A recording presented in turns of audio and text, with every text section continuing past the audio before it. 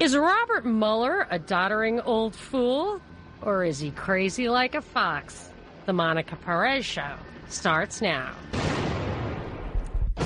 This is Monica Perez, waking Atlanta up to the true threats to our liberty every Saturday from 3 to 6 right here on News 95.5 and AM 750 WSB. So I try to look at the news of the week and figure out what it really means and what it really means to us. It all looks like theater to me. It's never really about profoundly important policy. The Robert Mueller testimony, which focused on his report of Russian collusion on behalf of the Trump administration or obstruction of justice on behalf of the Trump administration, even if anything anybody wanted to pin on these guys was true, it still doesn't get to any meat of the matter. What policies are we worried about Russia influencing? What are the real policies at stake here? And are these the greatest threats to our liberty, to our policies, to our way of life? I think the scandal itself is the greatest threat to our system, to liberty, to justice. From using this to federalize elections, which would make our elections much, much more vulnerable than the decentralized system it is now. They would have to hit state by state and supposedly they did. I don't believe it for a minute, but that's one of the things that this could lead to that would be a threat to our liberty. Other things are specifically with regard to the Mueller testimony from this week, where across the board, people suggested that this guy came off like a doddering fool, senile, not the true author of even his press release, much less this Mueller report. That in itself serves to undermine faith in the system. Now, if you know me, if you know my show, you realize I'm a libertarian in the extreme to the point where I'm an anarcho-capitalist. I actually believe that this territorial monopoly on the use of force, this monopoly government, has a conflict of interest with what we would actually do if we were governing ourselves and defending our own liberty, because the power that they have relies on our sense of physical and fiscal insecurity. And because they have that power, I'm not one to say, oh, you've got to respect, the government. But I'm an anarcho-capitalist because I don't believe in that overarching government having total power. Doesn't mean I'm not for order. I believe society is self-ordering. But okay, we don't have that society right now. I'm pretty happy with, if you're going to have this overarching monopoly on the use of force. In my opinion, the American experiment was the last gasp, the last hope for a just government, a self-limiting government. And because of the Bill of Rights, in my opinion, we have managed to keep at bay the actually Leviathan government that the Constitution itself has as its potential. It's really not as limiting as I would like it, like as the Articles of Confederation were. But we have the Bill of Rights. So we have all these protections that are the trade-off for this very powerful government. So since we live in this system, I want to actually be protected by the protections that we've gotten from big government, from exploitation by those people who have that monopoly power. And part of that is making sure that justice is done, true justice in an orderly fashion, particularly process. Process is very important. Jury trials, transparency. I really focus on this stuff because it's our only way to really make sure that we have these protections. So when you have attempts from different quarters to say the system as it is doesn't work, process doesn't work, we need to go outside the system, they're not talking about an anarcho-capitalist sense of pure self-defense and no monopoly of coercion. They're talking about riots and group justice, collective justice, social justice, none of which means anything, in my opinion. Individuals are the ones who suffer. Individuals are the ones who act individuals are the ones who have rights that need to be protected. So I've been noticing over last year, especially, numerous cases where people would come out and say, we have to take matters into our own hands because the system isn't working. And they use Trump as an example. He shouldn't be president. Even if democracy is the reason he's there, or a democratic system, then that's failing. I coined an expression, right? Rules are rules, but right is right. Or facts are facts, but truth is truth. That the rules are rules, but right is right was actually a quote from one of the guys who did the Starbucks, I would say, PSYOP, public relations thing, where he broke the rules of Starbucks. They called the cops. The guys were unruly, according to the police report, but these guys were hailed as heroes, and the mantra, or the bottom line with this guy was, rules are rules, but right is right. So I don't have to follow the rules because I know what's right. And my producer Binkley, of course, always at the ready with great insights and research material. He's been right along with me in this, and he was focusing a lot on Michael Moore, kind of taking the same angle. Binkley, first of all, hi, how are you? Fantastic. How are you? Doing great. I noticed when this Mueller thing first came down this week. So the Mueller report came out, and then Mueller was called to testify before Congress. And his testimony was widely regarded as sketchy at best. And I noticed a tweet by Michael Moore that said, basically, all you people who thought you would get justice by waiting for the Mueller report, you can just STFU, shut up right now, or whatever. And that, to me, clicked, that the reason the Mueller report, the reason Mueller was coming off as senile was to serve a different agenda. And that gave me a clue as to one of the possible agendas, which would be, if you think the system is working, you had your chance, you waited patiently, it's not working, time for phase two. Does that seem consistent with Michael Moore's basic position? I'm not as familiar with him. Yeah, it's time for the young people to lead. Michael Moore pushes that. Do you feel like he comes out with the law doesn't really matter kind of stuff? Absolutely. Like the rest of them? He's very much a revolutionary. He tries to position himself that way. And it's funny that you should say it's time for the young to lead is one of his things, because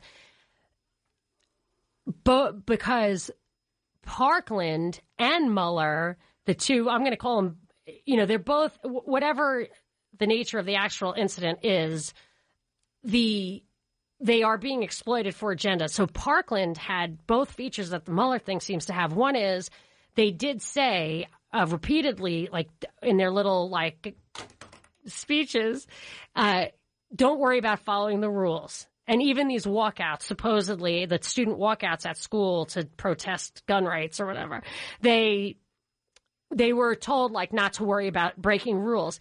And that's when that whole age dialectic was launched. The dialectic meaning one side against the other, and then you get to a middle ground, which was the purpose of that whole game in the first place. And I had actually a couple of years ago said, watch out for an age dialectic coming down, because it's one of the few things that they haven't exploited yet, just simply because it hadn't been exploited. So, and now with Mueller, I thought this was a great insight of yours about how the Mueller thing plays into it, to the age. Oh, the age thing. Yeah, making him seem senile because he's too old. He's about the same age as Trump. Same thing they're doing with Biden, making him seem kind of senile because he's too old. I think that down the road a little bit, it's going to be, well, you see how senile all these old people are. Trump's the same age as them.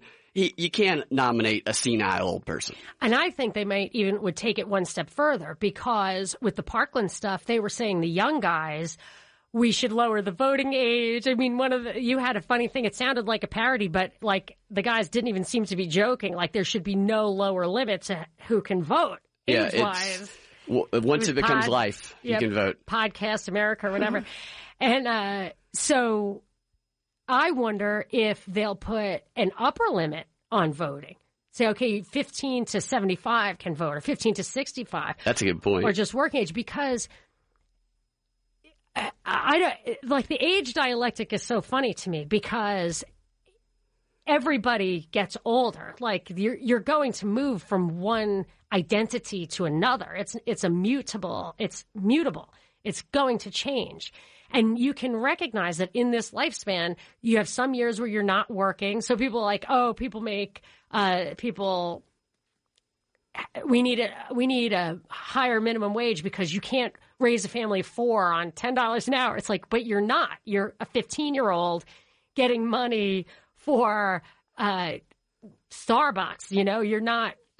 Different ages have different needs. You can't just have these blanket ideas. And as they try to use technology to separate the generations, which they definitely do, you can see that, like the kids are being raised by their phones, basically. They are separating people out, but there is a certain level of maturity and experience that's required for you to have the perspective of how much power you want to give these people, how much you want to trust them. Even if your ideology doesn't change, you have to assess the way that the system is set up and how easy it is to exploit. And for that reason alone, put some limits. And even if you want to put everybody's money in a pool and then hand it out again, who's holding the bucket? Michael Moore, perhaps. Yeah, it is kind of hard to swallow when some of these guys who are so rich and successful in the system.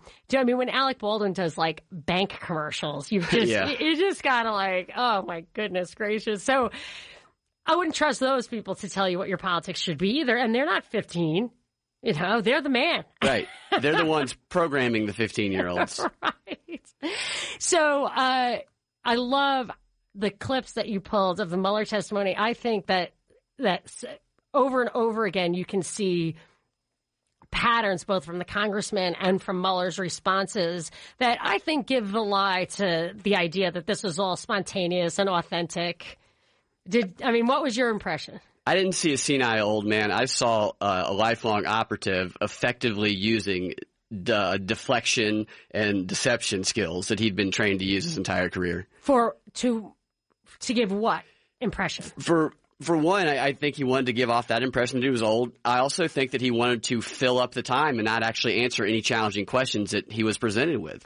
That's interesting. And since the congressman seemed to be playing right along with this whole act, I wouldn't be surprised if that was on everyone's agenda because, and we can also get into this, if you look at the Mueller report, there is no solid evidence of Russian, even though they all say there was. And all of these narratives where the congressmen are saying Trump did this, Trump did that, he said this, he said that, that stuff is it's actually double hearsay. It's not even in evidence in the Mueller report. I can explain that later on when we get to some of the details.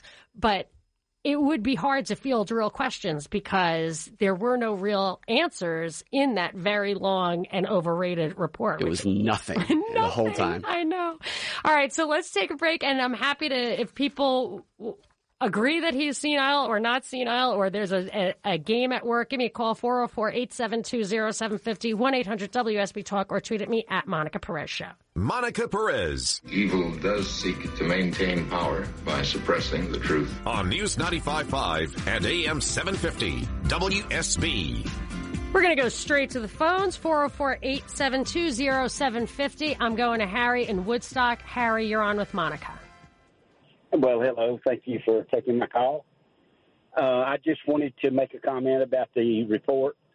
It looked to me like it was completely slanted, not only from his point of view, but from the people he had hired to do it, and that he was avoiding the questions by saying, I didn't hear it, I didn't understand. That's something I won't speak on. So it was all a big puff of smoke. Didn't mean anything. And thank you for letting me get on your program. That's great. Thanks so much, Harry. So I have to say, I think that is part of the agenda. I also think there was enough ambiguity in it. I call it the art of ambiguity, where both sides could latch on to what seems to be an agenda that supports their opinion already. And let's talk about both sides of that. It's the classic, whatever is known as the dialectic. That's not in everybody's daily lexicon, but it's you take two sides, you pit them against each other, and the answer the end product is what the policy goal was from the people who orchestrated it from the top in the first place. So you kind of get caught in this trap and you think, let's see if we think it's real or not real. 404-872-0750, 1-800-WSB Talk. You can tweet at me at Monica Perez Show. Monica Perez. No, never give up, never surrender. On News 95.5 and AM 750, WSB.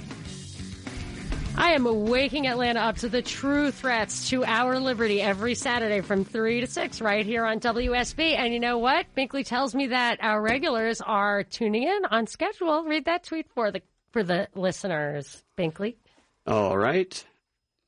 Alan says that he just got off the mower and was pleased to hear that you're on WSB. And he's getting ready to cook on the grill and have you on the outside speakers at the shed out back. I'm assuming that he has 5 acres on a mountaintop, because if I was his neighbor and I wasn't, it maybe is an acquired taste, the Monica Perez Show, blasting out your backyard on a Saturday. He put a beautiful picture of the fire he's lighting up right now. Oh, that's awesome. And I always his dog likes the show too, from what I recall. So thank you very much. I do love the regulars. So yeah, we were talking before the break. Harry called and he said he thought that the Mueller report was totally biased by both Mueller and the people who prepared it for him. So I want to explore that for a second. Binkley and I are tuned into like the fake stuff. And actually, my mother says, she always says like, oh, you think everything is fake. Then, of course, when Trump starts saying fake news, she's like, oh, everything's fake. Like, okay, Ma, when I say it, your daughter who you trust, who you've known personally, I have to get Trump to back me up on this. But I'll tell you, I would say from 75% to 90% of the time, when we flag something, it comes out to be on the money. Do you agree with that? I think so. I think we have a very good track record here. And both of us noticed after a while that Mueller never says anything. He does not seem to be engaged in writing this report at all. We were definitely alerted to the fact that that dog was not barking. I thought at one point that maybe he's dead already. Me too. I was like I was such a Star Trek fan. There was one where the guy, like the Fuhrer character or whatever, was like literally not alive anymore. Yeah, a puppet. It's like a real puppet. So I figured he was just such a tried and true deep state operative that they could use him as a front man for whatever it is they wanted to do. But I didn't anticipate that it was going to be part of the story. Yeah. That is interesting. Mm-hmm. So we saw that coming, and it did. But, okay, so I think that the way this is unfolding was in the cards. I think the congressmen are playing along, and I think we can demonstrate that. Rachel, can we hear, is it clip 7? Clip 7. Yeah. Although your report states collusion is not so specific offense, and you've said that this morning, or a term of art in federal criminal law, conspiracy is. In the colloquial context, are collusion and conspiracy essentially synonymous terms? You're going to have to repeat that for me. Collusion is not a specific offense or a term of art in the federal criminal law. Conspiracy is. Yes. In the colloquial context, known public context, collusion and conspiracy are essentially synonymous terms, correct? No. That was a Georgia Congressman, Collins, right? Am I wrong? Am I right about that, Binkley? Yeah. Yeah. I think I saw him. So to me, that was not the only example. We can use other examples where, like, he asked the question. He did not pronounce colloquial correctly. There was a lot of alliteration. Colloquial, collusion, context, conspiracy, and he doesn't say it right. So if he had made a very clear question, it would have been a little harder for Mueller to flop around on the deck of the ship. Yeah. Doesn't it feel like, and I'm not saying Collins was in on it, but it helped whoever was writing that stuff, because clearly he was reading it, Collins, because he was stumbling over the words. He was reading it. Even Ratcliffe was reading his rant. He was ranting and angry, and you could see him like looking down at his notes as he continued down his rant. So somebody's writing the stuff for them too. Yeah, the easy question is, there is no federal collusion law, correct? Collusion isn't a crime, is it? Yeah. No. And there's a second part to that answer, too, where it gets even more confusing. Of that back and forth, like part of that clip? So what? And, really? It's even more confusing, and Mueller flops around? Mueller kind of switches his answer in the second half of it, and then you leave going, I don't really know how he answered that question. Yeah, I feel like there was a lot of that, and if the congressman hadn't teed it up just so, it wouldn't have been as easy. We have to play the other one. I want to take, Tariq is on the line. I love Tariq, so I'm going to take that call, but I mean, I take every call in order, but I'm going to get to that call. Why don't we cue up the clip where the guy asks him about being U.S. attorney in Boston? Okay. All right. So let's go to Tariq. Tariq, how you doing? I'm doing great. Once again, I appreciate what you all do for us. First of all, not for 1 second do I think Mueller wasn't faking that. And then I wonder, why did he do that? I believe that's part of his strategy to discourage him being required to, to be a witness further. Yes. And I think it might be, of course, it's just me thinking, but, I mean, to me, anybody that even takes the time to think could have thought, that man didn't get that much dementia in a year or two. Who believes that? Yeah, and even so, discouraging. The early stages of dementia are actually not as coherent as that. People really freak out. Well, I know, but I don't believe it for a minute. No, I don't. It doesn't seem right to me. The discouraging thing, this is yet another example of how the collective has, their tentacles are everywhere. Even some of those representatives, and, they give it in the past. I don't think they believe for 1 second that man was, an old dotard. Yeah. You know what I mean? Yep. And so this is just another example. And it goes on, and it just reminds me of something that Socrates said long ago about democracy and the fact that he had a problem and really didn't like it, because when you have a lot of people that vote without wisdom, then that's when you have problems. And you can look at the last couple of 100 years here, and, no matter what subject you pick out, to me, for the most part, it goes back to collective, even libertarians. I'm going to let you keep talking. I'm not going to cut you off on that, because I like to be challenged where I live. But then I want to go back to the democracy question. What I'm saying is a lot of the forms of what libertarians believe are really more in line with what the founding fathers had in mind when they designed our whole system. Yes, I agree with that. And even the stuff overseas and we didn't really get bad until when Teddy Roosevelt, World War I came in. Yeah. Anyway, World War I. So, but I want to ask you a question, a more philosophical question, and then I'm going to get back to the topic at hand. But this idea of democracy and Socrates and universal suffrage, and now we're talking about, like with Parkland, they want to lower the age of voting lower and lower and lower. So when you talk about a wisdom being essential to a functioning democracy, do you personally have a view? I mean, you take in a lot of stuff. Do you personally have a view? Is democracy the right way to go? Do you have to modify it? What is your opinion?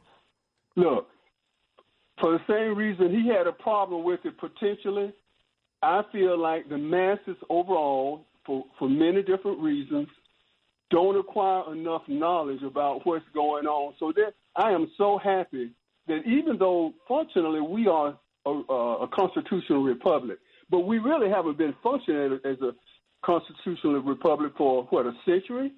And just think, if we didn't have electoral college, which the collective would love to get rid of that, and besides, a lot of those votes they got, I wonder how many of them were illegal. I mean, cast by people that weren't citizens. You know what I mean? Yeah. So I don't know if they won by 3 million. I really doubt it. But that's why if you keep it at the state level and you keep the Electoral College, that you can cordon off that problem. If California wants to give its vote to people who are not citizens, it doesn't matter. It doesn't matter what they do. They have their Electoral College. They can do it however they want. I actually think it's a way to keep. But you said we haven't been a constitutional republic in 100 years. Well, I mean, technically, that's our form of government, but you can look at a lot of the signs, you know, the way, for instance, our legislation, you know, Congress and the Senate, how they have relegated a lot of their responsibility to other entities, for instance, the deep state, you know, administration. Oh, of course. EPA, administrative blah, blah, blah. law is totally unconstitutional because it's the executive branch making laws. So, right. Yeah, and, I got you. And that's why they nut up. I'm sorry. That's why they get so upset when they don't have control of the Supreme Court, because a lot of these things, even at this point, they don't have enough support by the electorate countrywide. So they have to depend on the judicial system. And it really accelerated around the early 60s with the Voting Rights Act, blah, blah, blah. And so that's you know, it's all connected. And the more I learn, it's really kind of almost discouraging. So now, but anyway. Tariq, my brain is full of the stuff that's hard to get my mind around. So I will leave you with one thought. I don't want you to respond. I want you to think about it. Or you can respond.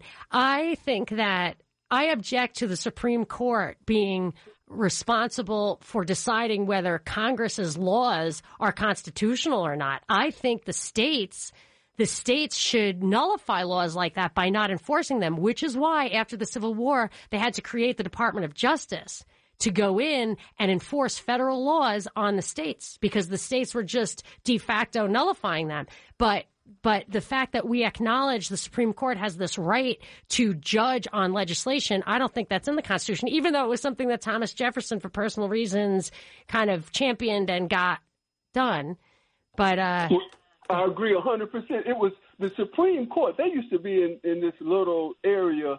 They didn't even have their own building for a long time. It was never 9 people on the Supreme Court shouldn't be, in my opinion, and I feel this way very strongly, that they should decide whether or not you have the legal right to murder babies. You know, those are states' people. rights issues. It's absolutely in the 10th Amendment, all of that stuff. They're called the police powers. They have to do with health, welfare, everything. I got to take a break. Tariq, you, as always, I want to hear more about your many opinions. But I got to take a quick break, and then I want to play more of these clips that I think belie that Mueller and the congressman are playing games with us. Open to more calls, 404-872-0750, 1-800-WSB-TALK, or you can tweet at me at Monica Perez Show. Monica Perez. It's all real. Oh, my God, I knew it. On News 95.5 and AM 750, WSB. So I want to get back to what I think is back and forth designed to allow Mueller to play into the old man thing. And Tariq brought up that he thinks that Mueller is doing that to get out of future testimony. And that reminded me of something Binkley said to me that I just thought was so funny. What was your angle? A lot of older stand-up comedians will joke about the benefits of being older, and often those benefits include acting like you didn't hear a question or acting like you're just unaware or oblivious or senile so that you don't have to do things you don't want to do. Yeah, they turn off their hearing aids and then nagging over. Yeah, and everybody believes it's just because they're old. Clever, very clever. So I wanted to emphasize, though, or demonstrate one example of what I thought this question. Why would you ask this question other than as a memory test? So let's hear. This is Congressman Stanton from Arizona. Does anyone know if he's running for president? Anyway, this guy I've seen around, I think. I thought he was the one with Tulsi Gabbard having that exchange about the wars. But I'll figure that out on the next break. Sorry. Let's hear clip 18. I'm disappointed that some have questioned your motives throughout this process, and I want to take a moment to remind the American people of who you are and your exemplary service to our country. You are a Marine, You served in Vietnam and earned a Bronze Star and a Purple Heart, correct? Correct. Which president appointed you to become the United States Attorney for Massachusetts? Which senator? Which president? Oh, which president? I think that was President Bush. According to my notes, it was President Ronald Reagan had the honor to do so. Under whose My mistake. I'm so stupid. Maybe they're all the same to him. Because they all push the same agenda. Well, maybe Bush was always the one who gave him orders, whether he's Perhaps. in or out. There's definitely a chance of that. And it's quite possible that Bush was running that kind of the show under Reagan. But no, that guy is not the guy I was thinking of who's running for president. But he is a Democrat from Arizona. But why would he get up there and say, oh, here's your medal, you were in Vietnam, and pop quiz, this one job you had 35 years ago. Why is he asking him that? Why would he not ask him who appointed him as the FBI or what he took office right after 9/11? He's credited for internationalizing the FBI. And Putin has criticized us for trying to enforce laws in other countries. That is Mueller's. Yeah, and unless that why'd guy you get a Purple Heart? Like, right. That's a good question. Unless that guy was trying to relate him to Reagan so that he could appeal to Republicans. That's the only thing I can think of. But he's a Democrat. I don't know. Right, yeah. Anyway, but there's just so much more. I want to get to how we know there was no Russian collusion or there's no real evidence for it. So people keep quoting that as if that is facts that have been stipulated by all parties. But I think Binkley and I are going to call BS on that after the break. 800 WSB Talk. You can tweet at me at Monica Perez Show. This is your last chance. After this, there is no turning back. You take the blue pill. The story ends. You wake up in your bed and believe whatever you want to be. You take the red pill. You stay in Wonderland. And I show you how deep the rabbit hole goes.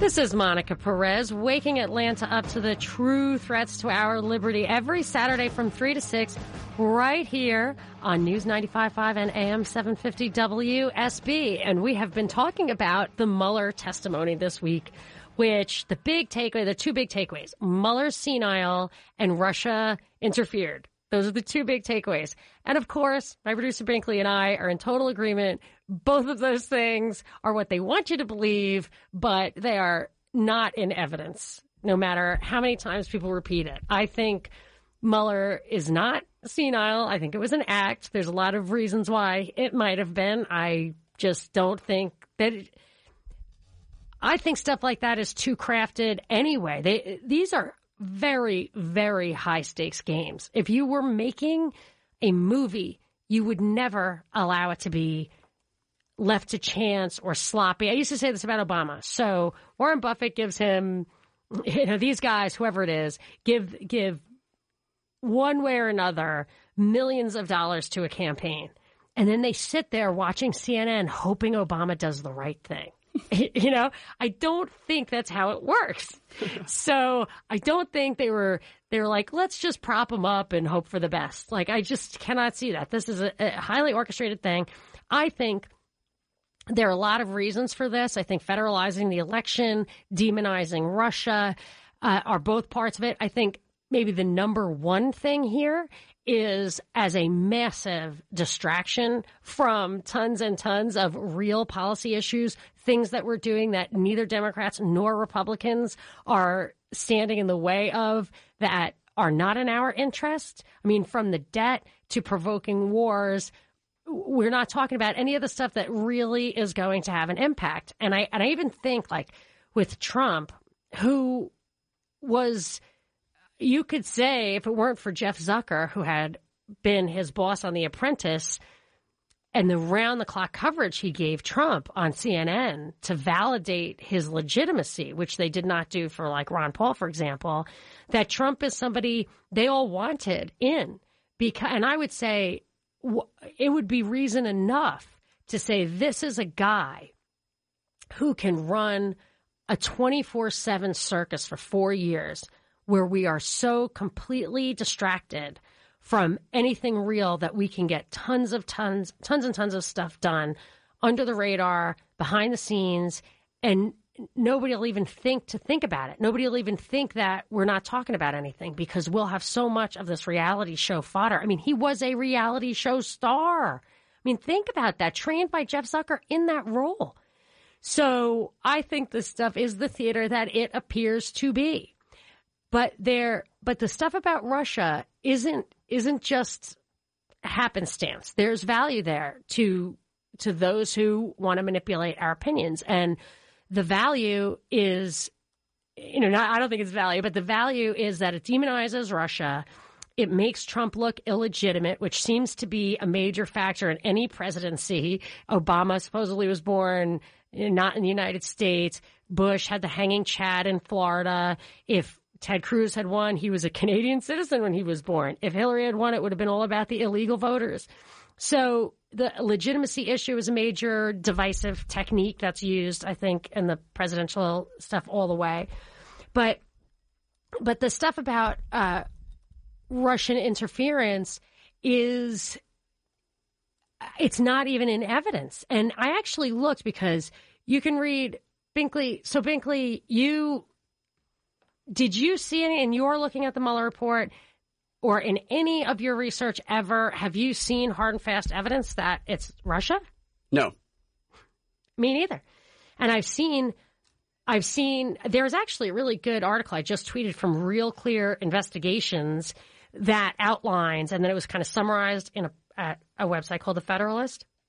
It summarizes like the major failures in the Mueller report about Russian interference, from ambiguous language to like soft peddling the stuff to the timeline being wrong, and them not talking to key people like Julian Assange, who was responsible for some of the leaked stuff that supposedly affected the election, and James Comey or whoever was conducting the investigation into the DNC servers never saw the servers, and they were permitted to get the analysis of it redacted from a private firm. I mean, and John Brennan had so much to do with these accusations.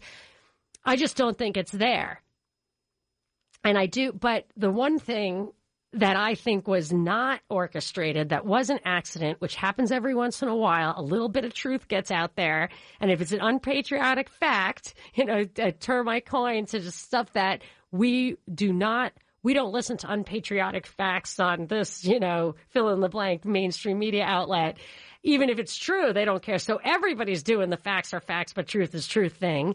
And I remember there was beheading of 21 Coptic Christians on a bay in Libya. And Egypt, I think, sent some fighters there and killed some people on that beach.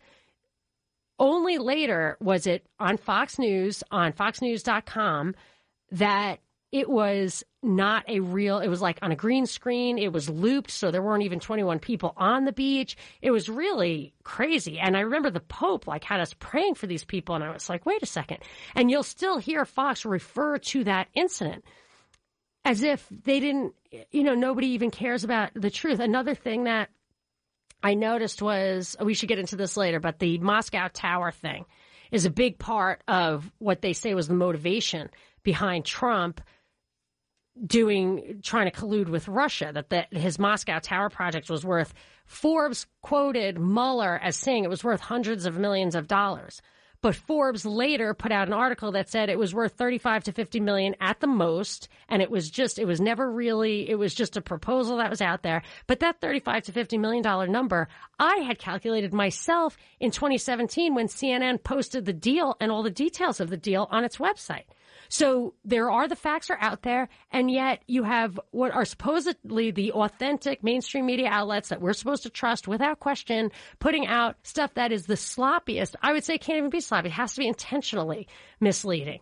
And the smoking gun here for me is that New Knowledge, a company. I mean, we really have to spend some time on this. We've touched on it before, but I found even more stuff, and the more you look at it, the clearer it is that there's a big psyop underway here. But the only Russian bots that have ever been proven to have done something that likely affected an election was New Knowledge, a U.S. firm highly connected with the U.S. government that attacked Roy Moore's campaign from a variety of angles, and they're excused by saying they were copying Russian techniques. But in fact, I would say they're the only ones who've ever been proven to use these techniques.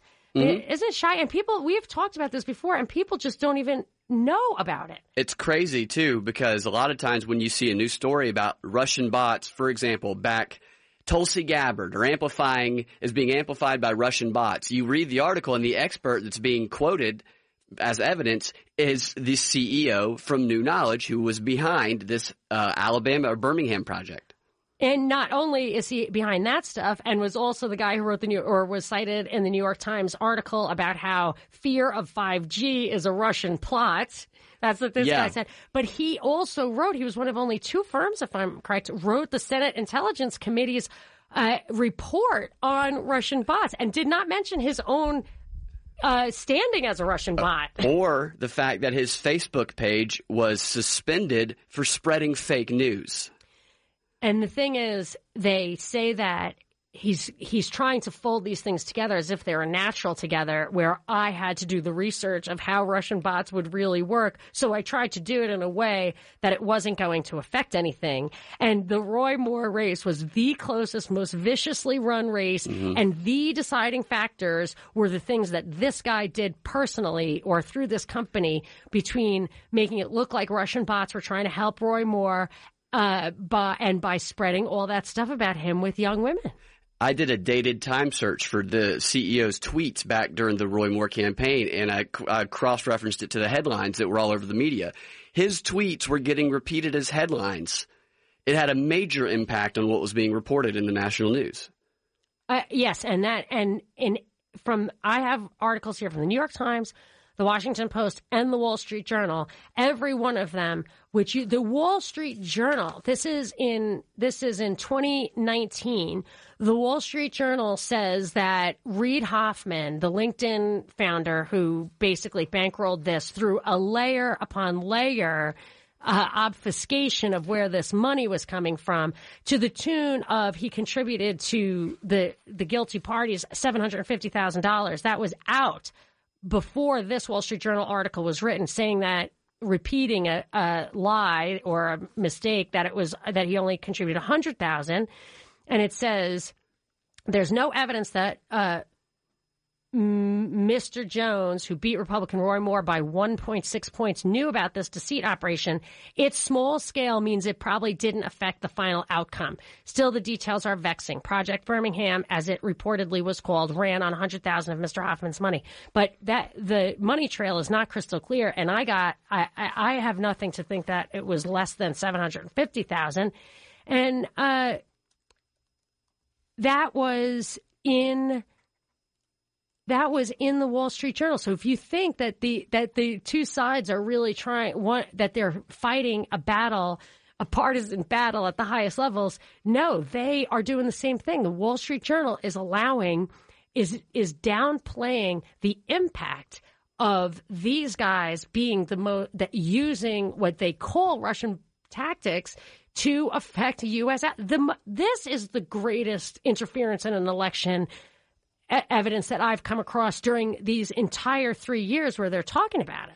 And yet they're the experts on the subject that we rely on to demonize Russia for everything. We got to take a break, but after the break, I would love for you to read some excerpts from their website of what they describe themselves as being, and then I'll tell you a little bit more about who these people are. So give me a call, 404-872-0750, 800-WSB-TALK. You can tweet at me at Monica Perez Show. Monica Perez. Bring big drama show. Let's go. Let's do it.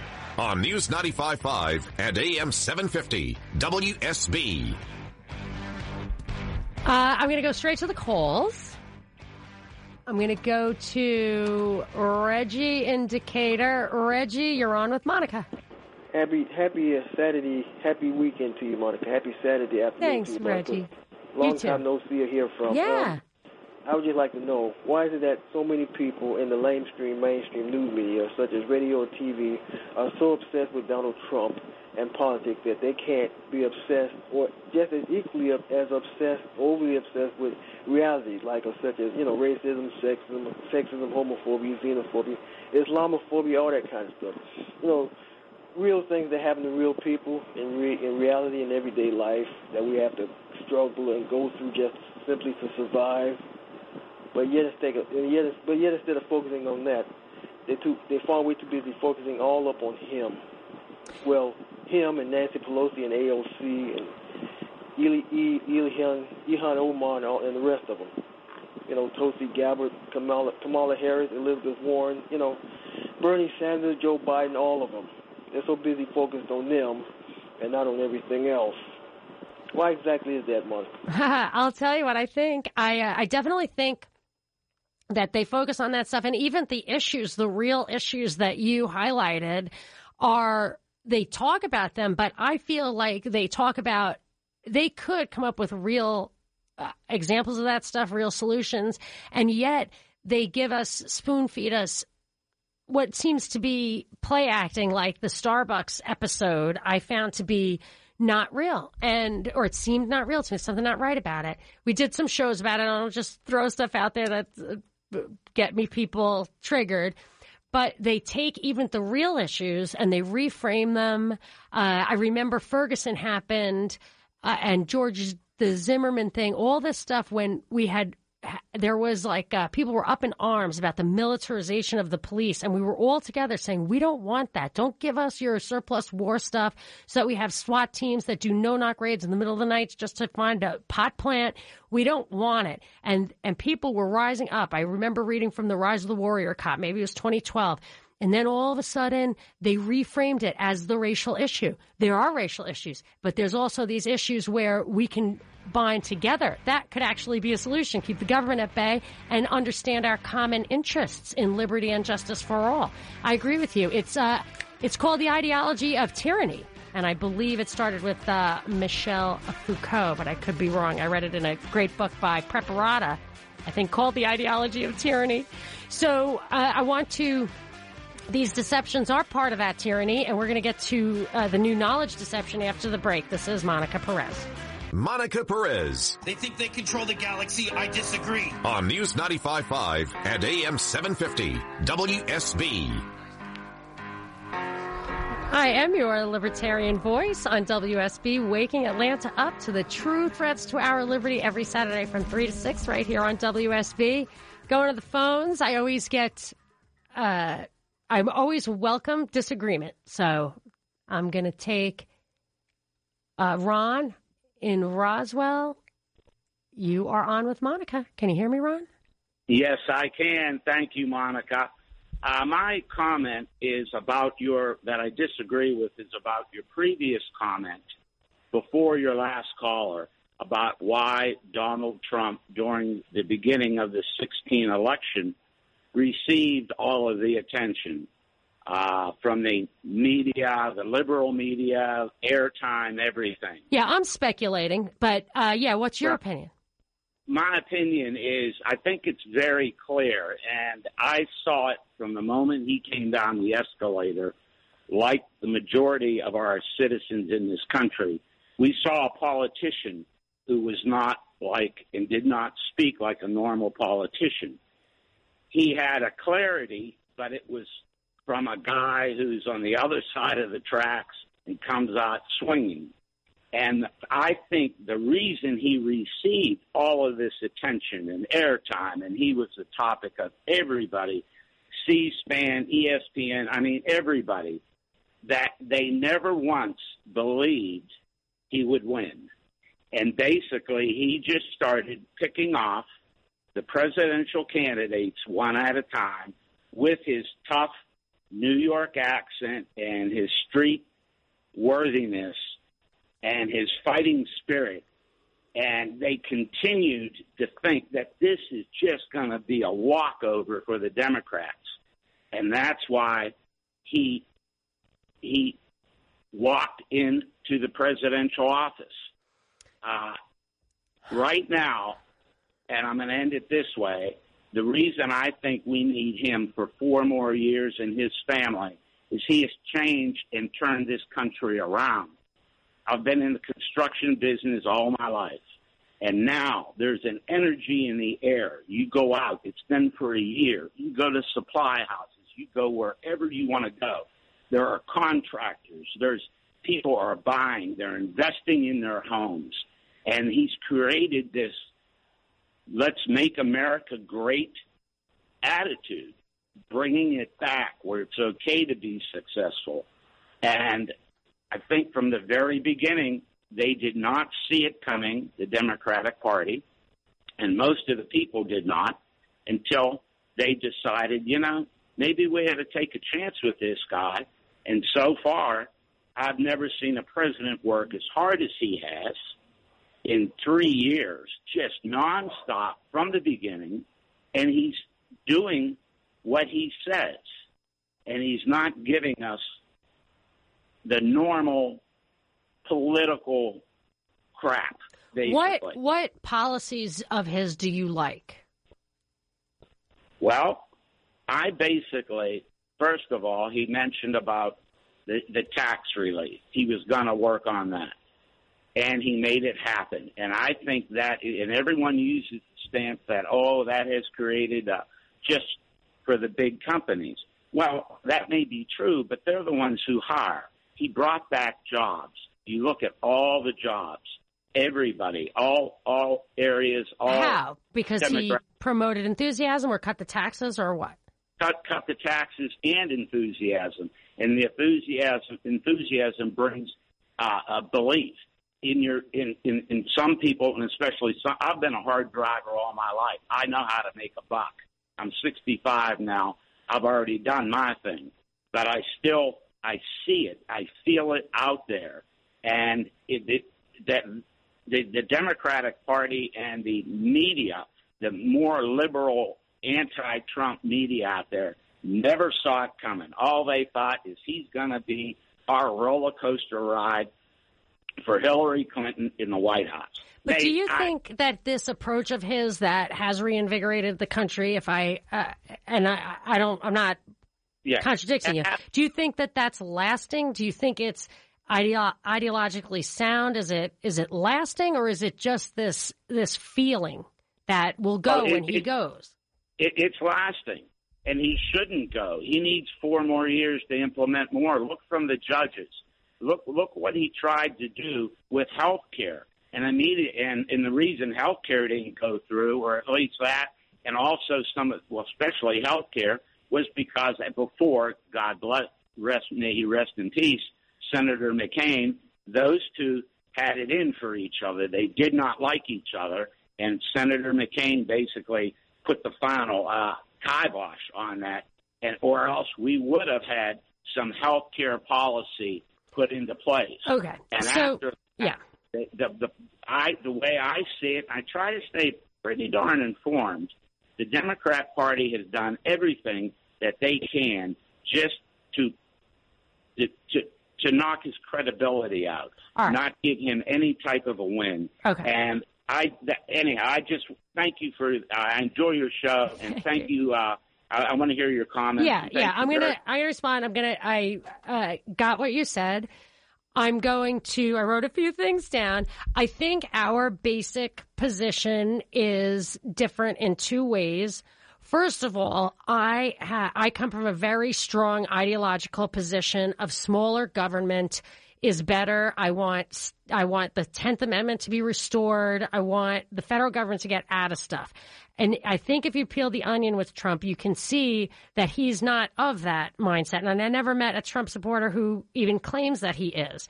And I look at something like 5G. It's his FCC that's forcing it on small communities, probably because Trump thinks it's good. But that's not the kind of government that I want. That has not changed, in my opinion. That's just somebody else's opinion. So when you tell me that lower taxes is good for the economy, for me, it's spending that matters. I think there should be a balanced budget. I don't want lower taxes if there isn't lower spending. And I don't think that kind of thing lasts. I don't think it's sound. But I'll go to the other thing. I think you're right about a lot of things, that he did speak differently. He gave you an impression of not being an insider. I think he is an insider. I think there's lots of evidence that he's an insider, from his father to his uncle to his sister to his own experience. A lot of the wealth and prestige and status of his family and access came from the government. Sister's a federal judge, may or may not have been instrumental in his ability to circumvent some of the casino qualification laws. There was Tesla's papers getting absorbed by his uncle, who was in military intelligence and an MIT professor. His father made all his money, or a lot of his money, from government programs. He himself was bailed out by George Soros, by the Rothschilds. I believe it is a firm that was Dianne Feinstein's husband who awarded him the biggest boon of his life, which was the Washington, D.C. post office. So I think that he comes off as this. I'm not sure he actually is that. And I will say, during the campaign for the candidacy before the RNC, I did think that the Democrats were pumping him up as being the one who would lose against Hillary. But after he won, he still got that kind of coverage when they are sophisticated enough to know that coverage results in popularity. And I read a great article on Akamai Tree. I think it was on blogspot.com, but Akamai Tree wrote and did a study of the fact that the press coverage led his popularity, not the other way around. They weren't covering him because he was popular. And Ron Paul was quite popular and got almost no coverage whatsoever. Now, Ron Paul was a guy who really would have come in and made some changes. He would have, or at least it looked like, and his track record would tell you, he would have come in with a smaller government, less war. But that's not what we see with Trump. So for me, I feel like he's feeding the same machine. It's not fundamentally different. It feels different. It feels good. And I know the very first thing you said reminded me of something that my producer Binkley here said from the very beginning. He said, "What do you remember what you said people liked about Trump?" You said it every time in the beginning. Way That he back. talks like them, talks like a regular person. Yes. He just talks like them. And they like that. And he's great at it. Mm-hmm. But he isn't like us. And it's similar to Alexandria Ocasio-Cortez and her target demographic. They say the same type of stuff. Oh, yeah, you noticed that too. And after a while, I started seeing articles in the Wall Street Journal, for example. It was unbelievable to me because it was just like, oh, AOC is your Trump. And you had said it months before that. And you said she's playing the same role. And you think Biden is playing that role. I think Biden is a stand-in for Trump for them to practice. Yes, right. And also what he just said was that the Make America Great, like the new slogan is not America Great. Didn't you play that clip? Who invented that? Reagan's 1980 campaign slogan was "Let's make America great again." Was it? Yeah. Are you sure? Mm-hmm. But that's not what I'm thinking of. Who said, "Let's make America great" without the again? Oh. You played that for me on the air. Oh, who was it? Last year. I remember. I can't remember who was it. It was Kanye. Oh, that's right. Yeah. Yeah. Kanye suggested that. That's right. Yeah, and I wonder if somebody talked him through that, because the fact that it caught on, I like it. I think it's great. Yeah, you can't do again. That my mother, I'm sure, like this is her favorite segment of the whole show because I gave 5 minutes to like why Trump is great.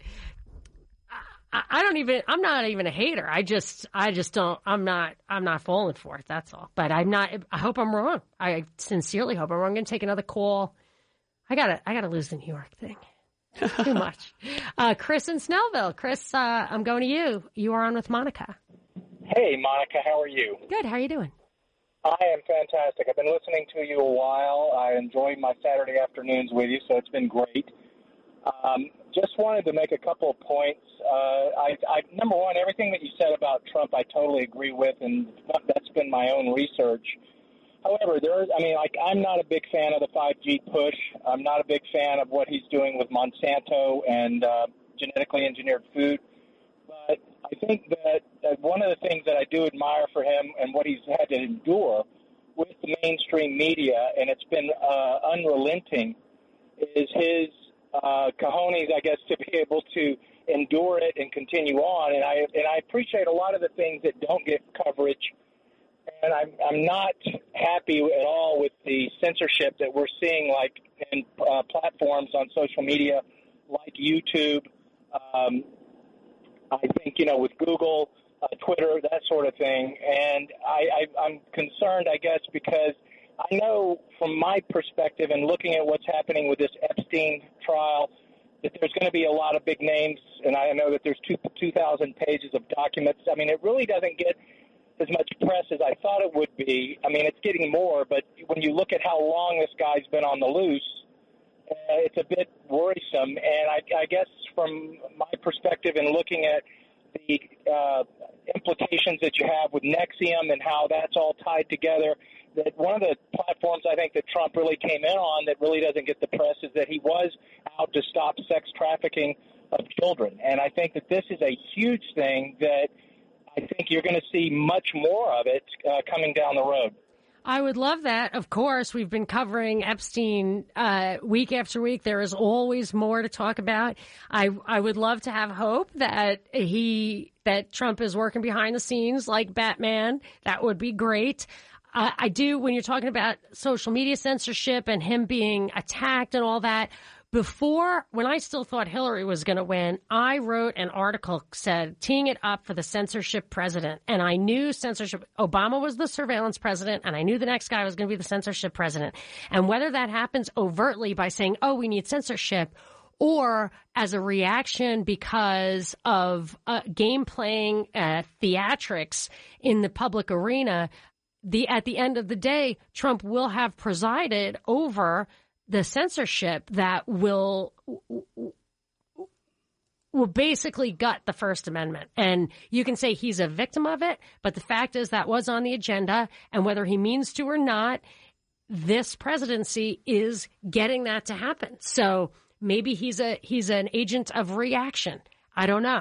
And I'm not saying he's complicit. I'm just saying I'm not happy with what's going on. I mean, I like good economics. I like jobs. I like joy, but I'm not confident it's a long-term good here. But I got lots more calls. I'll take them, and we're going to get back to the new knowledge stuff as soon as that's done. 800 WSB Talk. You can tweet at me at Monica Perez Show. Monica Perez. Don't hate the player, hate the game, son. On News 95.5 and AM 750 WSB. Dying to hear what Maurice has to say. Maurice, you got a minute and a half. Go. Well, just following the thing I had said to your screener, they're repeatedly saying that the Russians hacked, the DNC server, and that's blatantly false, and they know it.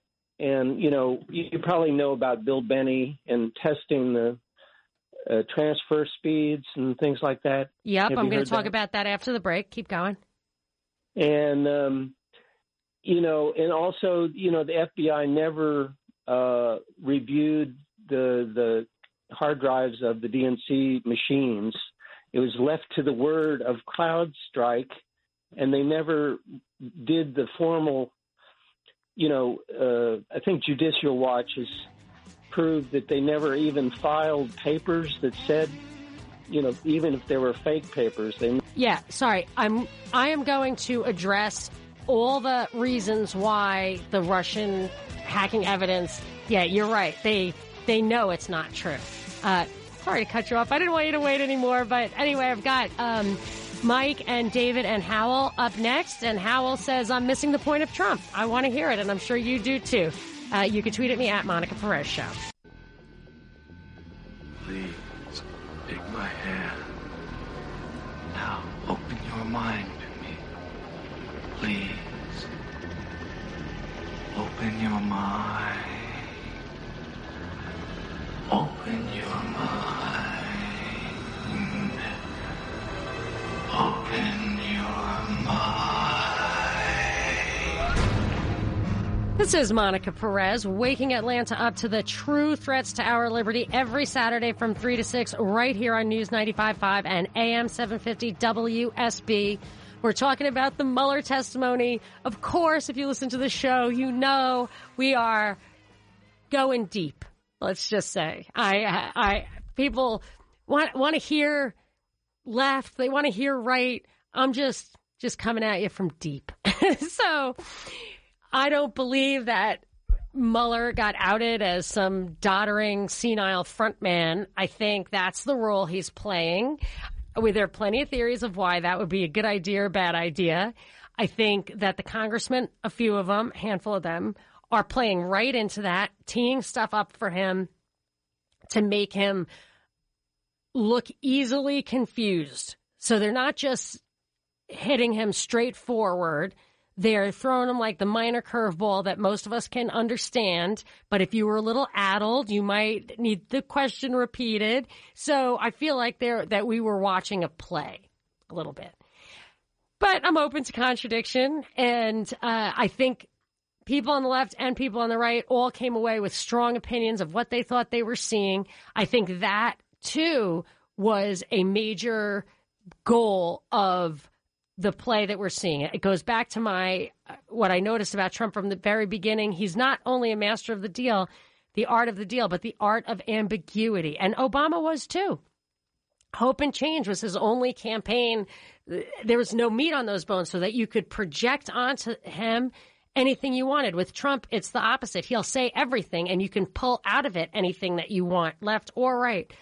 And that's how they keep us engaged in what looks like hardcore partisan fighting. Like there are two groups up there. They really hate each other. And whichever side you're on, don't you worry, because somebody's up there fighting the good fight on your behalf. I do not buy that. But a lot of people do buy it. And I love it when Binkley has a higher tolerance for the stuff that comes at us from the left than I do. So let's hear. You have a little, I don't know what it is, a tweet or what you got there. It's a Facebook post. I was kind of monitoring Facebook during the Mueller thing because I wanted to see how people were reacting, if they were reacting in the same way that it was kind of being reported. And one of the things that somebody reported, or somebody that I know posted, they wrote, "This whole both sides do it, or the notion that Fox is a counterbalance to CNN is the problem. There's a difference between liberal and conservative bias and mindless propaganda."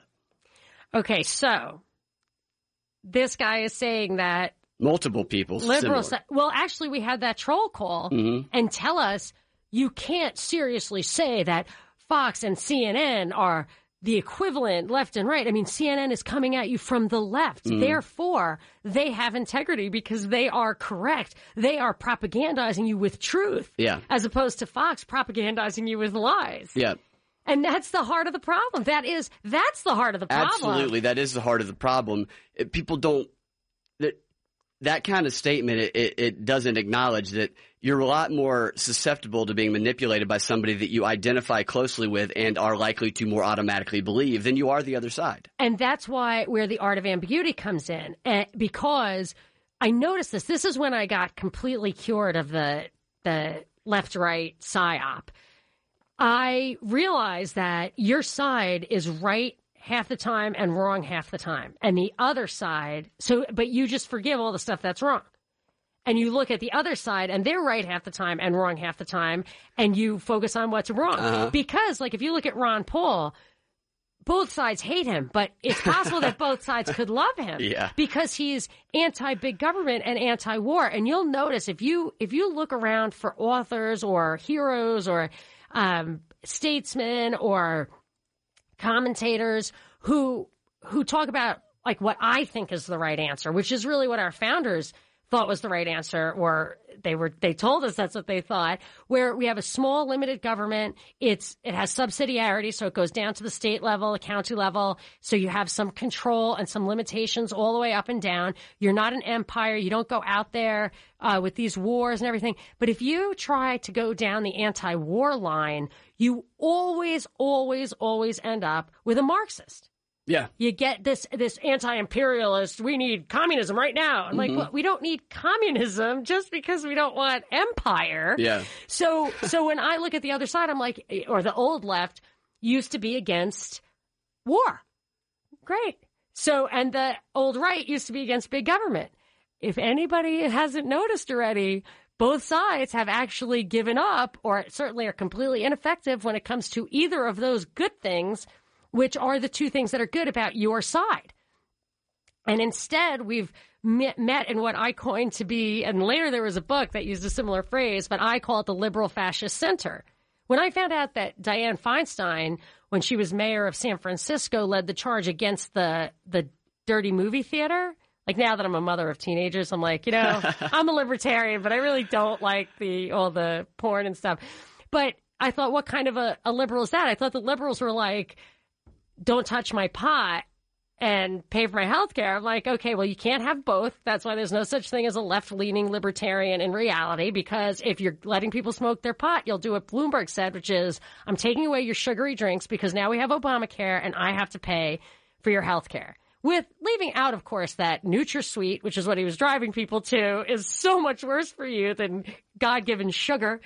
But I digress. And you might end up paying for their marijuana if it factors into health care. Oh, come full circle. Maybe it was a plot of true left-leaning libertarians.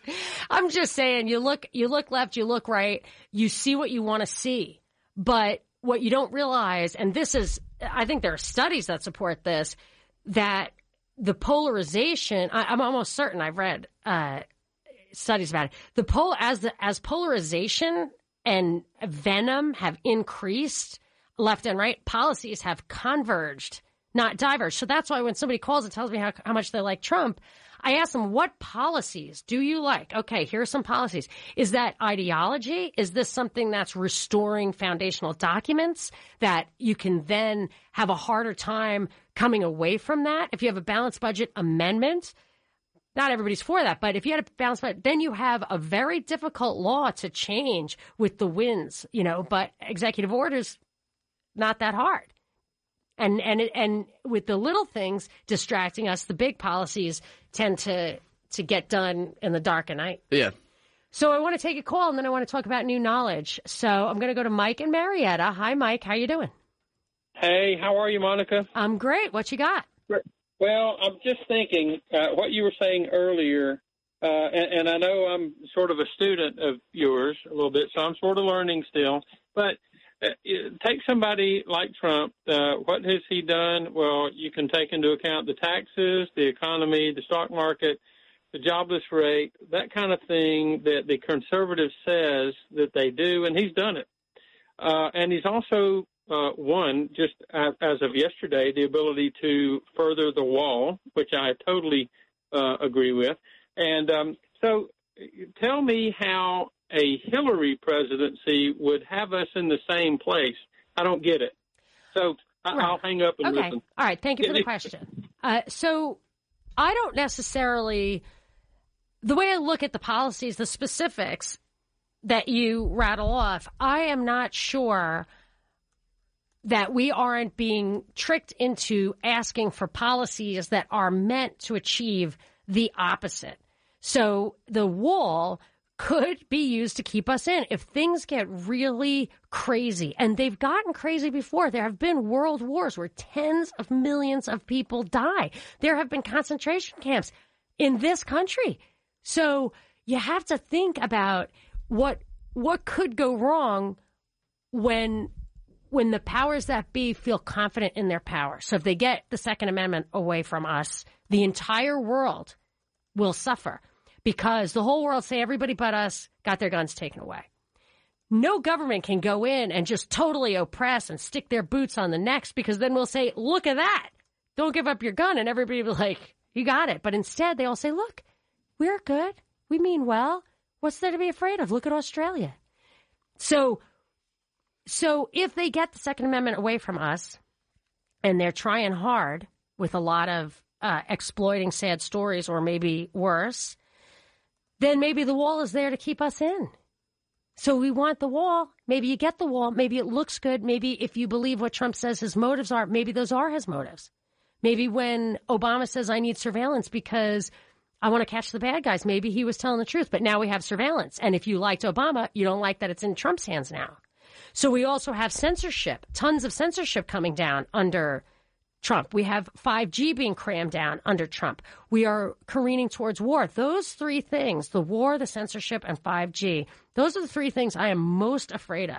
The things that will change this world, not just like bad for a while, but like could be the greatest paradigm shift in human history. And I don't think he's slowing those things down, and I don't think Hillary would have. Yeah, Hillary wouldn't have either. And the foreign policy would have been probably, in large part, the same. Well, given that her name was Hillary, but her nickname was Hillary, so if Trump is actually not heading us towards war, is not furthering that ball, for me, the two things, there's maybe three things, big picture stuff. So censorship is a very important part of whoever was going to be president, and it's working, whether it's reactionary or overt or whatever, if it's gray or white or black propaganda, it doesn't matter. It's happening. And the war thing is happening, and the 5G thing is happening. And those are the things that I think are the scariest. Yeah, turning us into the Borg. It scares me. Yeah. I mean, it is. The Internet of Things, where every single thing in your house is listening to you and reporting back to the central scrutinizer. Instantaneously reporting back, too. Yeah. I mean, he's not slowing that stuff down. So all the things that we're looking at that we feel like are baby steps in the right direction don't amount to a hill of beans if the bigger picture trends that I see going on unabated continue. And it actually puts us in condition white, where we're unaware, unalert, and letting things happen. And I feel like the internet has gotten slower intentionally over the past couple of years with these companies, so that we're just like, can we get 5G already? Oh, yeah. Well, I think that they're deliberately destroying the eyes and ears of this generation so that they're all going to get they're going to all be cyborgs. I developed astigmatism, apparently. I think because of looking at the monitor so often. Oh, I wouldn't be surprised. But I really feel like nobody talks about the ears. Like they say, oh, watch your eyes. My kids have headphones on all the time. And in this studio, when I plug in my headphones, the headphone level's always like at 11 because people who live in headphones lose their hearing. So I feel like at the surface, it looks like things are fine. And I'm not just a naysayer. I look for foundational, restoring our foundational documents. I look at limited government. I look at the 10th Amendment. I look at the freedom to resist 5G at the local level, which is denied us. I look at the censorship coming down in contravention of the First Amendment, but using these private companies, which are really fronts for the government, to control our First Amendment. I don't care who's in the Oval Office. I think these trends are happening no matter what, and they're the things that we should be most concerned about. Thanks so much for the call. I love it. You open to more calls, 800-WSB Talk, or you can tweet at me at Monica Perez Show. Monica Perez. Everything you do is being watched by some all-seeing eye. On News 95.5 and AM 750, WSB. I'm going to go to some calls after the break. You're welcome to call 800-WSB Talk, but I just want to get some of this New Knowledge stuff out there. So New Knowledge is a company that wrote the report on Russian bots for the Senate. However, the only hard and fast proof I have ever seen of Russian bots were fake Russian bots created by New Knowledge, who also ran a disinformation campaign against Roy Moore, and their only form of apology was that they didn't affect the outcome of the tightest race, and the things that they promoted against Roy Moore, which were untrue, were the deciding factors about his predilection for young girls and having a huge Russian bot farm following. It's really outrageous, and nobody talks about it.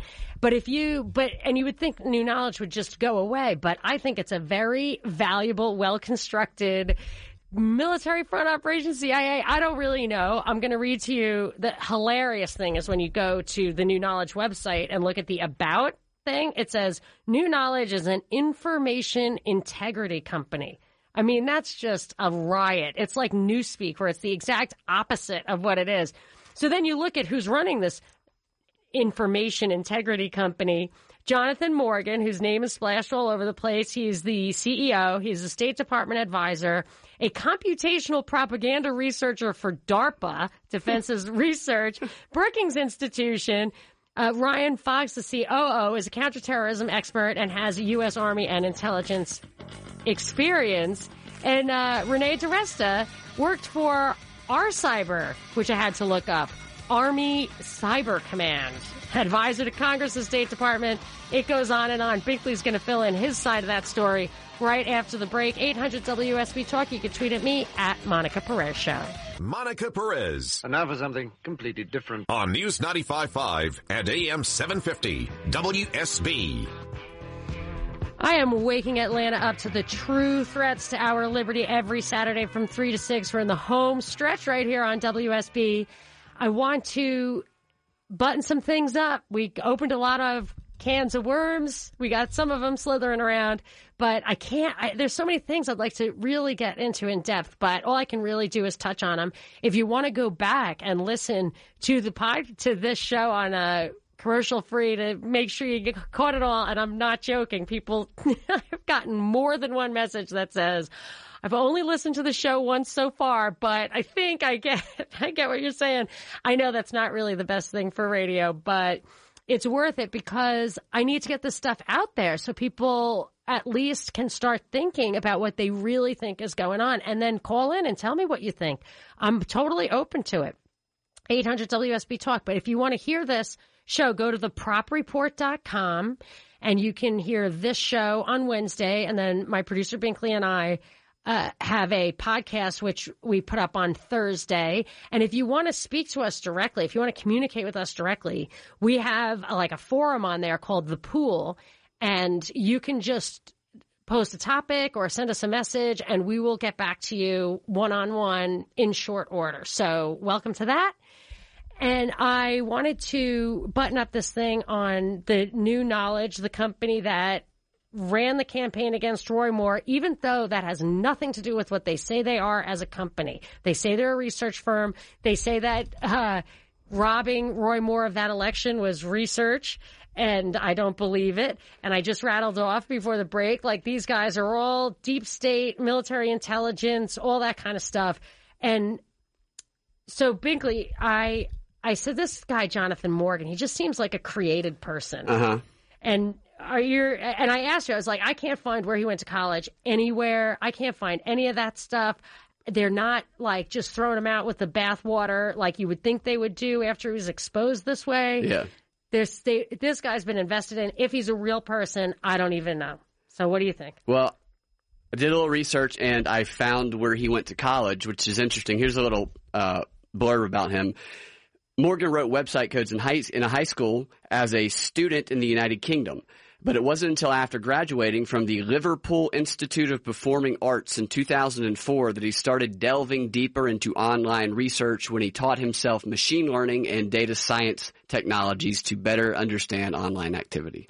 That really reminds me of some other created people. I feel like when I heard Stacey Abrams say that she took acting, and I think you found that she actually went to a similar... She auditioned to get into a school. Oh, yeah. So that was part of her thing. And I call her a created person because she doesn't explain that she is a member of the CFR. She has internships, State Department, international, major universities. She's been ticking the box for different regions of the world, different leadership positions for decades. And you never hear that. You never hear that. And these people, I also thought with Mark Zuckerberg, his performance in Congress, I thought, what is up with this guy? And I looked into it, and his background was not in math. It was like, I think in languages or something that made me think he was tapped because of his ability to remember things. So yeah. I don't know if you have that, like these people play their roles like Mueller, like you think. I think this guy's an operative. I think he's working with the Chatham House and the British, who I believe there's far more evidence that the British elites that are behind the whole Russian meddling thing. Yeah, they're the ones who are interfering in our elections, and nobody seems to care because we call them allies. But whose ally are they? Ours or the elite? Interestingly, the 2018 New Knowledge put out a report on Russian meddling in the midterms, even though they were exposed for fake Russian meddling in the midterms. Oh, wow, yeah. And nobody, they just brush this stuff. It's what we coined as unpatriotic facts. They just get swept onto the side. Yeah. Let me take a quick call, and then I've got like 4 or 5 things I simply have to tick off. Do you have anything you have a last word on this guy or? Well, the New York Times, which initially posed a whitewash of this Birmingham project that they did in Alabama during the midterms. Against Roy Moore. Yes, also published an article, Russian meddling in the midterms. Here's the data, and the data comes from New Knowledge. It's unbelievable. It is crazy. And the reason that New Knowledge got outed is that somebody they were debriefing, tech people, to like kind of be on their team, was, I think, horrified and leaked it. Yeah. And they must have leaked it in a way that was effective because the New York Times, Washington Post, and the Wall Street Journal all had to address it. Although every one of the articles starts with, it is unlikely to have made an impact. Meanwhile, it was definitely absolutely highly likely to make all the actual evidence of what they did, how much they spent, the margin, and even Garland Favorito of Voter GA said even with after all that, he still thinks Roy Moore won. Yeah, and it definitely made an impact. You just got to go look at the headlines back then. And all it had to do is make enough of an impact that if you stole it from him, it would be believable. Mm-hmm. So that's really all they probably wanted, and not even necessarily to change the votes. It's just to make it plausible that the other guy won. Let me take this call, and then we're going to do some triage. I'm going to Wes in Roswell. Hi, Wes. You're on with Monica. Hi. As a first-time listener, I just want to say what a relief. Thank you so much for your work. Right on. Thanks for calling. Thank you. It seems to me like these days the new left almost wants us to go to war, if for no other reason than to turn around and say that Trump screwed up. I'm going to hang up and listen. Yeah. Thanks again. Good point. They certainly want to blame stuff on him. One of the other things I didn't say earlier that I was thinking, yes, he may be in place to start the thing with Iran. They don't care about it. They're not going to object to it. If you look, like Hillary and her cronies benefited from what happened in the Middle East, benefited from Libya, from... there's big picture geopolitical implications here, but also guys who get contracts to rebuild hospitals. When you hear that we blow up hospitals and water treatment facilities, it looks like we're clowns. But I have a sneaking suspicion that's what you blow up because that's where the money is for rebuilding. So, yes, I think that's true that they do want it, and they certainly are not trying to stop it. And the other thing they're going to want to blame Trump for, which Dean on Twitter was the first one. He said it like the day after Trump got elected. I was like, what just happened? And he said, well, somebody's got to take the fall for zero interest rates in perpetuity. We got to reset the new normal. And who better than a conservative, titular conservative.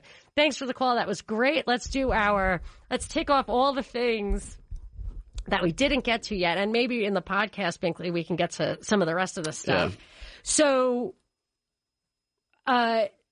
you were talking about, Binkley, that they're already talking about 2020 Russian interference. So they talk about 2016, then they talk about 2018, now they're up to 2020. Yeah. You've noticed that everywhere or what? Everywhere, even during the Mueller testimony, he said, yeah, it's a threat in 2020. In fact, we're being interfered with right now as we speak. This was like the clearest line he was able to say the entire. He suddenly got it together to say this line. Right. Yeah, that's why I think like his dementia act is actually still too coherent for his pattern.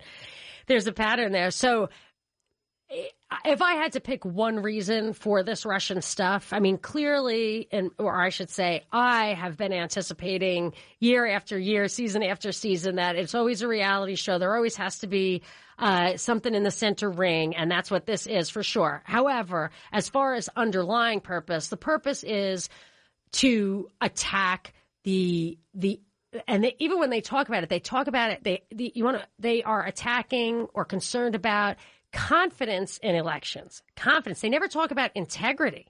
They talk about confidence and integrity. You'll notice that, like, confidence in Congress, confidence in the media, never integrity. What we want is integrity. Confidence will follow.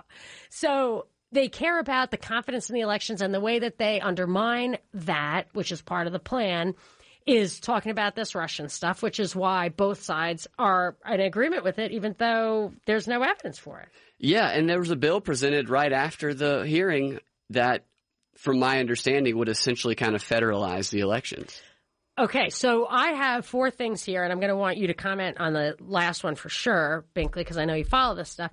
The number one goal in my mind since Bush had the hanging Chad in 2000, which I think was real. Like, I don't think that was I think there was funny business. I don't know who really won, but I don't think that was all on the up and up. But the powers that be, always make lemonade.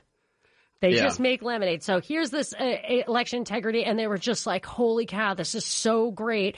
I can't believe how much conflict and unrest there is, how divided people are, how focused they are on the people and the parties and not the policies. So that was like a boon. And ever since then, the integrity of the election, the legitimacy of the president has been center stage, and it's nobody anymore ever says, well, he was elected, I support him, he's our president, let's work together. No. Then it was Bush, then it was Obama, then Hillary, Cruz would both have. I always wondered what the Cruz thing was, why people weren't knocking him out for having that really sketchy Canadian birth.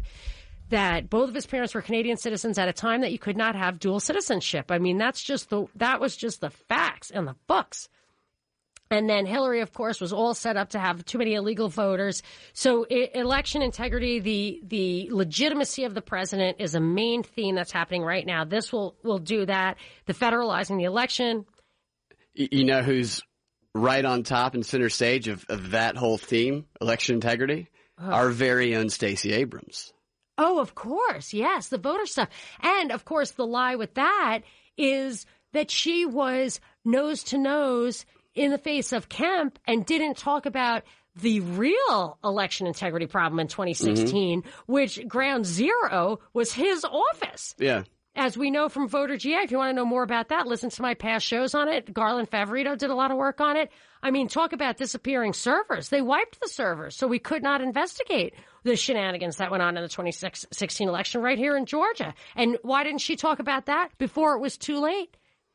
Maybe she just forgot about it. I think she prefers to be imaginary governor so she can run for actual president. So another thing I think is on the agenda is that this stuff is being used as an excuse to censor social media because of I don't know where this came from. These private companies have all this political power. Like, nobody notices every one of these is a monopoly in their niche. And then the guy who's doing my website, I love him to death. He sent me a thing like, if you look at Twitter, it reports to Facebook in the code. I really don't understand that.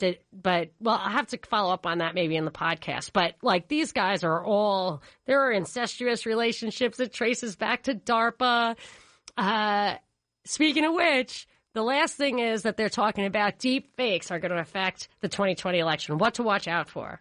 And speaking of deep fakes, there's a tweet from Jonathan Morgan just last week. The New Knowledge CEO.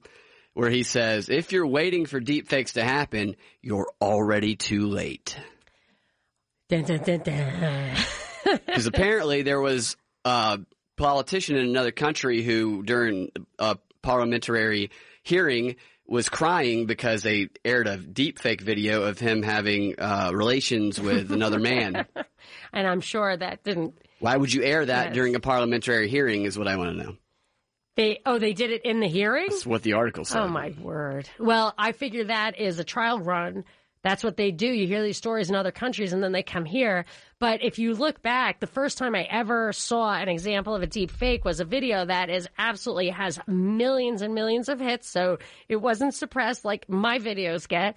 But they had this Stanford students were showing that you could show a politician saying stuff that he wasn't really saying. They can fake the voice, fake the look, and that came out of Stanford. And funny enough, Stanford was on one end of the first two-way communication from ARPANET, which is the parent of, or the first iteration of the internet, and ARPA morphed to DARPA, which is the defense research arm. I listened to this great podcast by James Corbett about stuff that we've been talking about lately. He just does such great research and really brought out like the connections between the defense contractors and industry and the government and Silicon Valley, and it's just great. And you know, once you see that, if it's coming out of Stanford, it's coming out of the birthplace of ARPANET. Deep fakes are coming from the deep state. Yeah, there's no two ways about it. So let's wrap it up after the break. This is Monica Perez. Monica Perez. It's like everything I've been brought up to believe is all made up. on News 95.5 and AM 750 WSB. We have so much more stuff on new knowledge and all the BS around Russian interference. We absolutely have to do our next podcast. So you can listen to the show on Wednesday at thepropreport.com. Subscribe, share it with your friends. Thursday, we should have a podcast that just carries this on because there's just too much on the cutting room floor here, and we've got to wrap it up.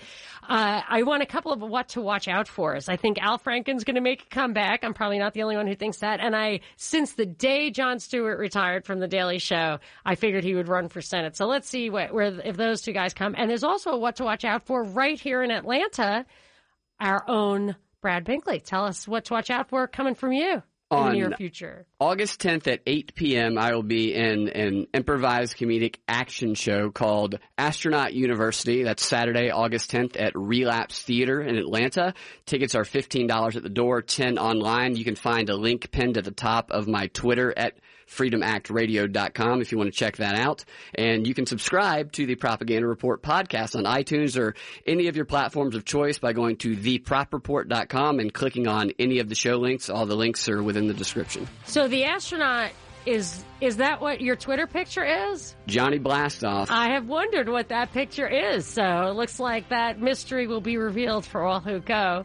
So, and they can see that at Freedom Act Radio. At Freedom Act Radio, pinned to the top. Twitter handle, that's pinned to the top. That's great. Okay, well, in the meanwhile, you can listen to that stuff at thepropreport.com. You can talk to us at the pool there, or you can tune back into WSB next Saturday from 3 to 6 for The Monica Perez Show.